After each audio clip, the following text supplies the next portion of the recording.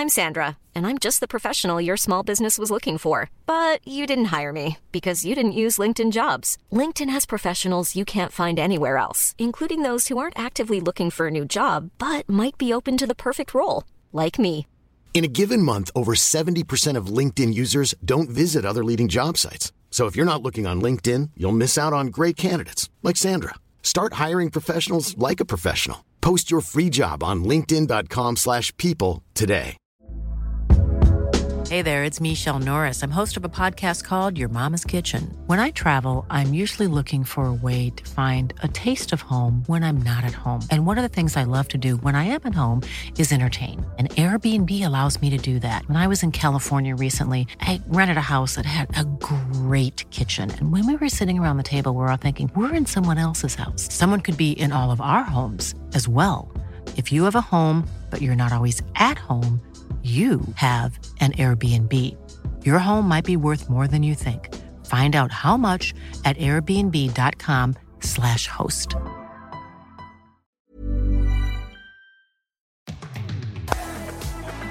Healy's away, Australia away. Sit back and enjoy the stroke play of Meg Lanning. This is excellent batting by Ash Gardner. Jonathan strikes again. She's on a hat-trick. She comes at Molyneux. Catch is taken by Perry. The Australian women's cricket team win their 5th T20 World Cup title in front of a magical crowd at the MCG. Hello and welcome to The Scoop. We are the cricket podcast dedicated to the women's game. I'm Emily Collin. And I'm Laura Jolly. And LJ, it finally feels like this Cricket World Cup is around the corner now. We've been waiting for it for such a long time. I mean, like a year, even after it got postponed. So it all gets underway on Friday, of course, and the Aussies get underway against England on Saturday. So today on the show, we've got Kristen Beams, who's on deck to analyse and preview everything ahead of the tournament. So she looks at all the teams and who might pose the biggest threats to Australia. But first of all, we were both at the 2 warm-up matches that Australia played over the last few days. So first of all, Australia had a comfortable win versus the West Indies, but then probably something we weren't expecting was Australia's 9-wicket loss to New Zealand. I guess the question is, LJ, how much do you think Australia will read into this, and heading into a big tournament, does it change any of their plans at all?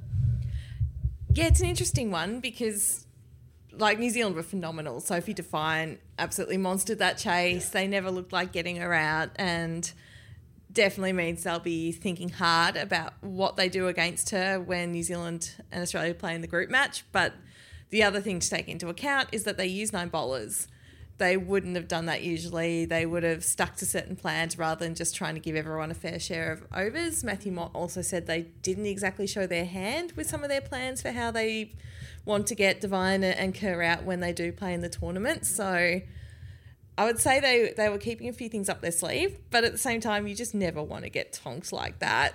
The bowlers wouldn't have enjoyed that, and it's not really what you want right on the eve of a tournament. What do you reckon from that game? Yeah, it was interesting. Like, looking on, we were sitting there and it was pretty obvious that the bowlers, they had no answers for what Sophie Devine and Susie Bates and then Amelia Kerr were, the way they were batting. Like, they were doing it so easily. But I do think, like, the Aussies, they obviously have said publicly they don't seem too stressed about it, and I think it is fine for them to have a loss. Like, I think probably in all sports, it's not like this Aussie team, they win so much. Like, it's not the end of the world to have a loss heading into a big tournament like this. Like, and I think Matthew Mott said the same thing. It's a bit of a kick up the backside. And I think, yeah, heading into this big tournament where everyone's going to be out to get the Aussies, it's good for them to remember that. And, you know, every team can play some really good cricket and everyone's going to be out to get them. So hopefully it fires them up. And I guess looking ahead to their opening match against England, we all want to know who's going to be in that playing 11. We've seen some really good performances from probably that middle order that kind of makes it a bit tricky for the selectors. So Annabelle Sutherland's been awesome in that first match particularly, but then Ash Gardner was probably even better against New Zealand with the bat. So I think she made like 60 off 30. And then Alana King, like, how can you not pick Alana King? She's been so good. So it's looking like a pretty tough ask for the selectors. I guess conditions come into it. Yeah, Matthew Mott said today that they were pretty close to finalising in 11. They just want to get to Hamilton and have a look at Seddon Park and see how that pitch might play. He also said he feels like the top 9 pick themselves, and then there's only a couple of spots up for debate. And I think there'll be probably 2 changes at least from the last ODI against England, remembering that Beth Mooney got rested and so was Darcy Brown. So assuming they both come back into the side, it's then a matter of who goes out, whether that's Carey or Sutherland or King. It's going to be very interesting. Yeah, it's certainly going to be very interesting. So Australia, obviously, as we've said, they come up against England. We've seen a lot of England in the last month or so. Obviously, with the Ashes, Australia didn't lose a match against England in the Ashes. Those 3 ODIs, they all won. But England, so they've come out, they've beaten Bangladesh in their first warm-up, and they're currently, as we are recording right now, they've currently got South Africa 5 for not many runs in their second warm-up match. So they look to be sort of hitting their straps, and they would have hated losing to Australia the way they did in the Ashes, and they'll certainly come out with a point to prove. And Matthew Mott certainly sounded like he was expecting to see a very different England lineup come Saturday. Yeah, they've obviously had more than 3 weeks to park the Ashes and to move past that. So I don't think they're going to be seeing this as the 4th ODI from the Ashes or anything like that. They'll come out as a different lineup, and I think a lineup with a point to prove. Mm-hmm. Seems like they've settled on Lauren Winfield-Hill to keep her spot at the top of the order. She opened in both the warm-ups, and then they'll just be deciding whether they play that extra batter or the extra bowler. Again, probably coming down to conditions, but yeah, I think anything could happen in that first match. Yeah, it's going to be an absolute ripper. Like, what a way for the tournament to get underway for the Aussies. And the last thing we're going to do, LJ, we've been chatting about it, we're going to try and predict a final 4, so predict the 4 semi-finalists. And we both sort of think that there are 5 genuine contenders that can make the cut, or win this tournament. So we've probably narrowed it down to Australia, England, the hosts New Zealand, South Africa and India. So one of those teams is going to miss out on the final 4. Who do you think it's going to be? Yeah, and we don't want to do any disrespect to Bangladesh, the West Indies or Pakistan. They're all capable of winning matches throughout this tournament. I think what we've seen from the Windies so far, that even though they're a more confident, happier outfit under Courtney Walsh, and they've got some absolute stars in that lineup, what we saw from them against Australia and India didn't suggest that their ODI cricket has come too far in the last few years. They still didn't really show a great deal of intent trying to chase down either of the targets in the warm-up matches. So it's going to be difficult for them to qualify, and I think Pakistan and Bangladesh, 2 of the lower-ranked teams in the tournament, will be similarly challenged taking on the top teams. But of those top 5, it's incredibly hard to choose. And I feel like whoever does miss out will be seriously unlucky. But I'm going to say South Africa, purely because they're missing Dane van Niekerk, who is so important for them with the bat and the ball. And also with Lizelle Lee coming in, sort of lacking preparation, and I feel like they might be the ones who lose out. What's your tip? It's a fair call. It's definitely a blow for South Africa, missing Dane van Niekerk, the captain, such an important player for them. I'm sure some of our listeners won't like this, but I think India are going to be the ones who miss out. I just think they've come into this tournament. They got beaten pretty convincingly by the hosts, New Zealand. I think they're not going to be able to stand up when in the tournament play when it counts, and I think they're going to be the ones who are left a bit sad at the end of this tournament. That's my thoughts. Yeah, I do think they're probably, of those top contenders, the team that's least organised in how they want to go about their ODI cricket right now. They don't even really seem to know what their top order looks like.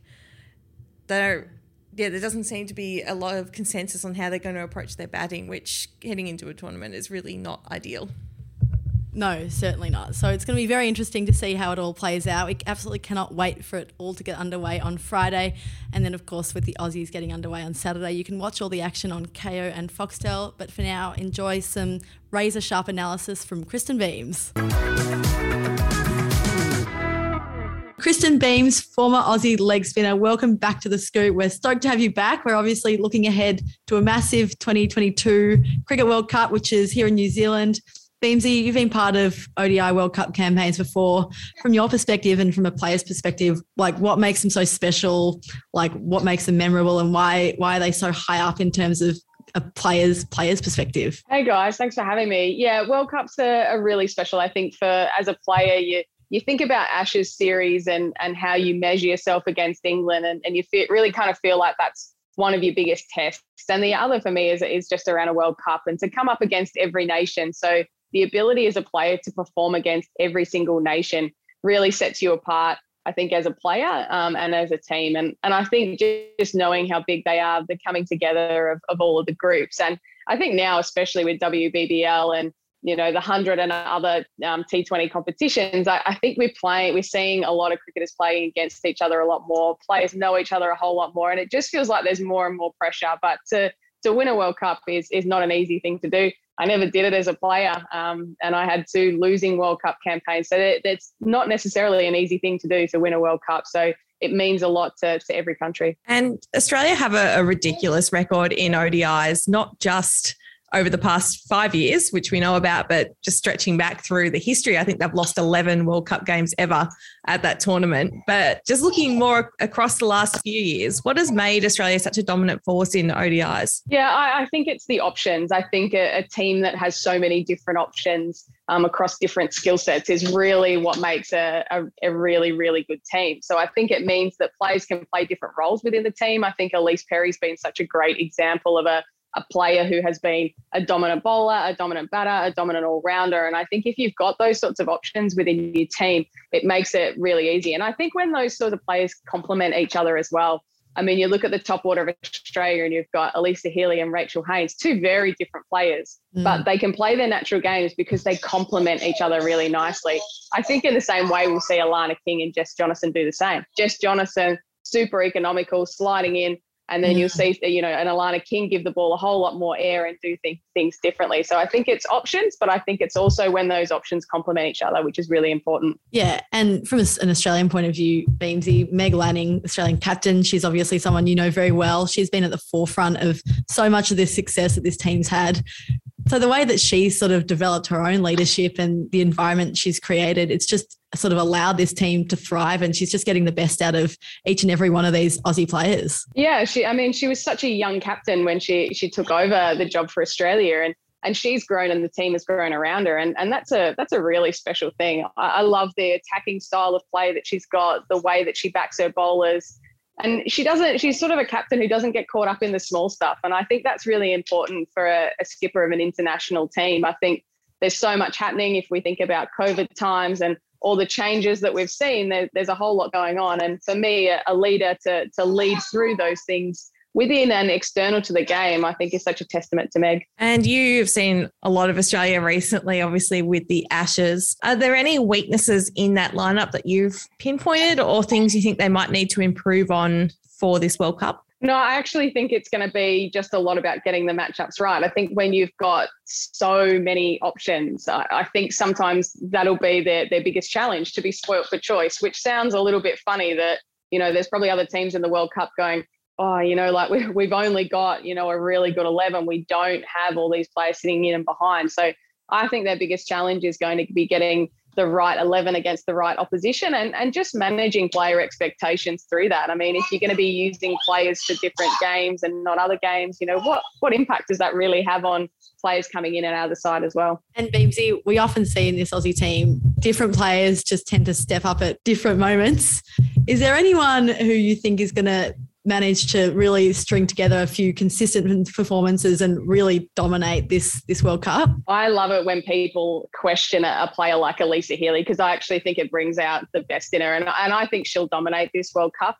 I think every time there's been commentary about the way that she goes about her batting and, the test match, there was sort of conversations about whether you could keep and open the batting. And I think that every time that happens, she responds as a player. And that is why she was somebody I loved playing cricket alongside. I think she's just an absolute fighter. She's got that competitiveness and she really thrives on people having that commentary and doing those things. So I think she's going to be the player that dominates. And And then again, she'll be able to, I guess, right that from, the wrongs of everyone making commentary about her. And you were obviously part of the last campaign in 2017 and you know how much it hurt with that semi-final loss.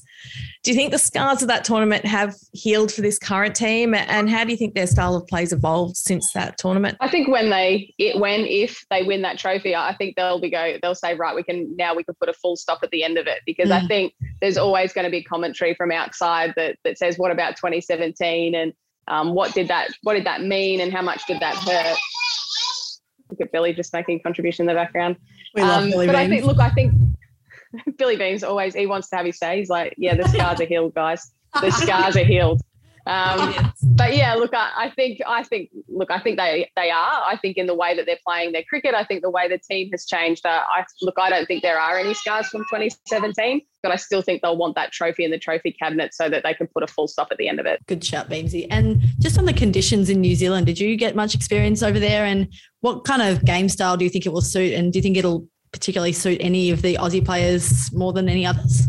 I think it'll change, and I think over the tournament, and that's always the thing about World Cup tournaments is that, you're going to end up with some grounds that over time get a little bit tired. So, look, I think there'll be a little bit in it for the bowlers early on in the tournament. There's going to be a need to have kind of greener wickets. So I think it'll be to the advantage of pace bowlers early on in the tournament. Yeah. So I'd see someone like a Megan Shute be able to get really big swing early on in the tournament. Darcy Brown's always going to be challenging on green wickets. But I think later in the tournament, I think spinners will come into their own, and batters who play well against spin. So I'd expect some of those players to do really well, players who sweep the ball a lot. So I think there'll be sort of a little bit in it for everyone. So again, it's for me thinking about, well, will we see 11s change across the tournament based on that as well? So will we see players maybe who are really good against spin play more of a role, bat higher in lineups, and a team like Australia have the ability to swing and make those changes as they need to. And just looking more broadly across the rest of the teams, we might put you on the spot here and find out if you could pick who you think Australia's 3 biggest threats are for the title and maybe one dark horse. I think it's going to be the sort of the big 4 nations I would see are going to be the top teams. Obviously, Australia are part of that, but I think New Zealand, England and India will be the big 3. I think the way that New Zealand are playing against India, I've had the chance to watch quite a bit of those matches, and they're playing a really attacking brand of cricket at the moment. Amelia Kerr's in amazing form. So I think she'll be a big threat with bat and ball. I think England definitely, Heather Knight, I'm not sure anyone's worked out how to be really successful against a player like Heather Knight. She leads that team so well. And then India as well. I think they're so unpredictable. We saw what they did in 2017. I think Harmanpreet Kaur is a player that can take the game away from you. So I think India will always be that challenge.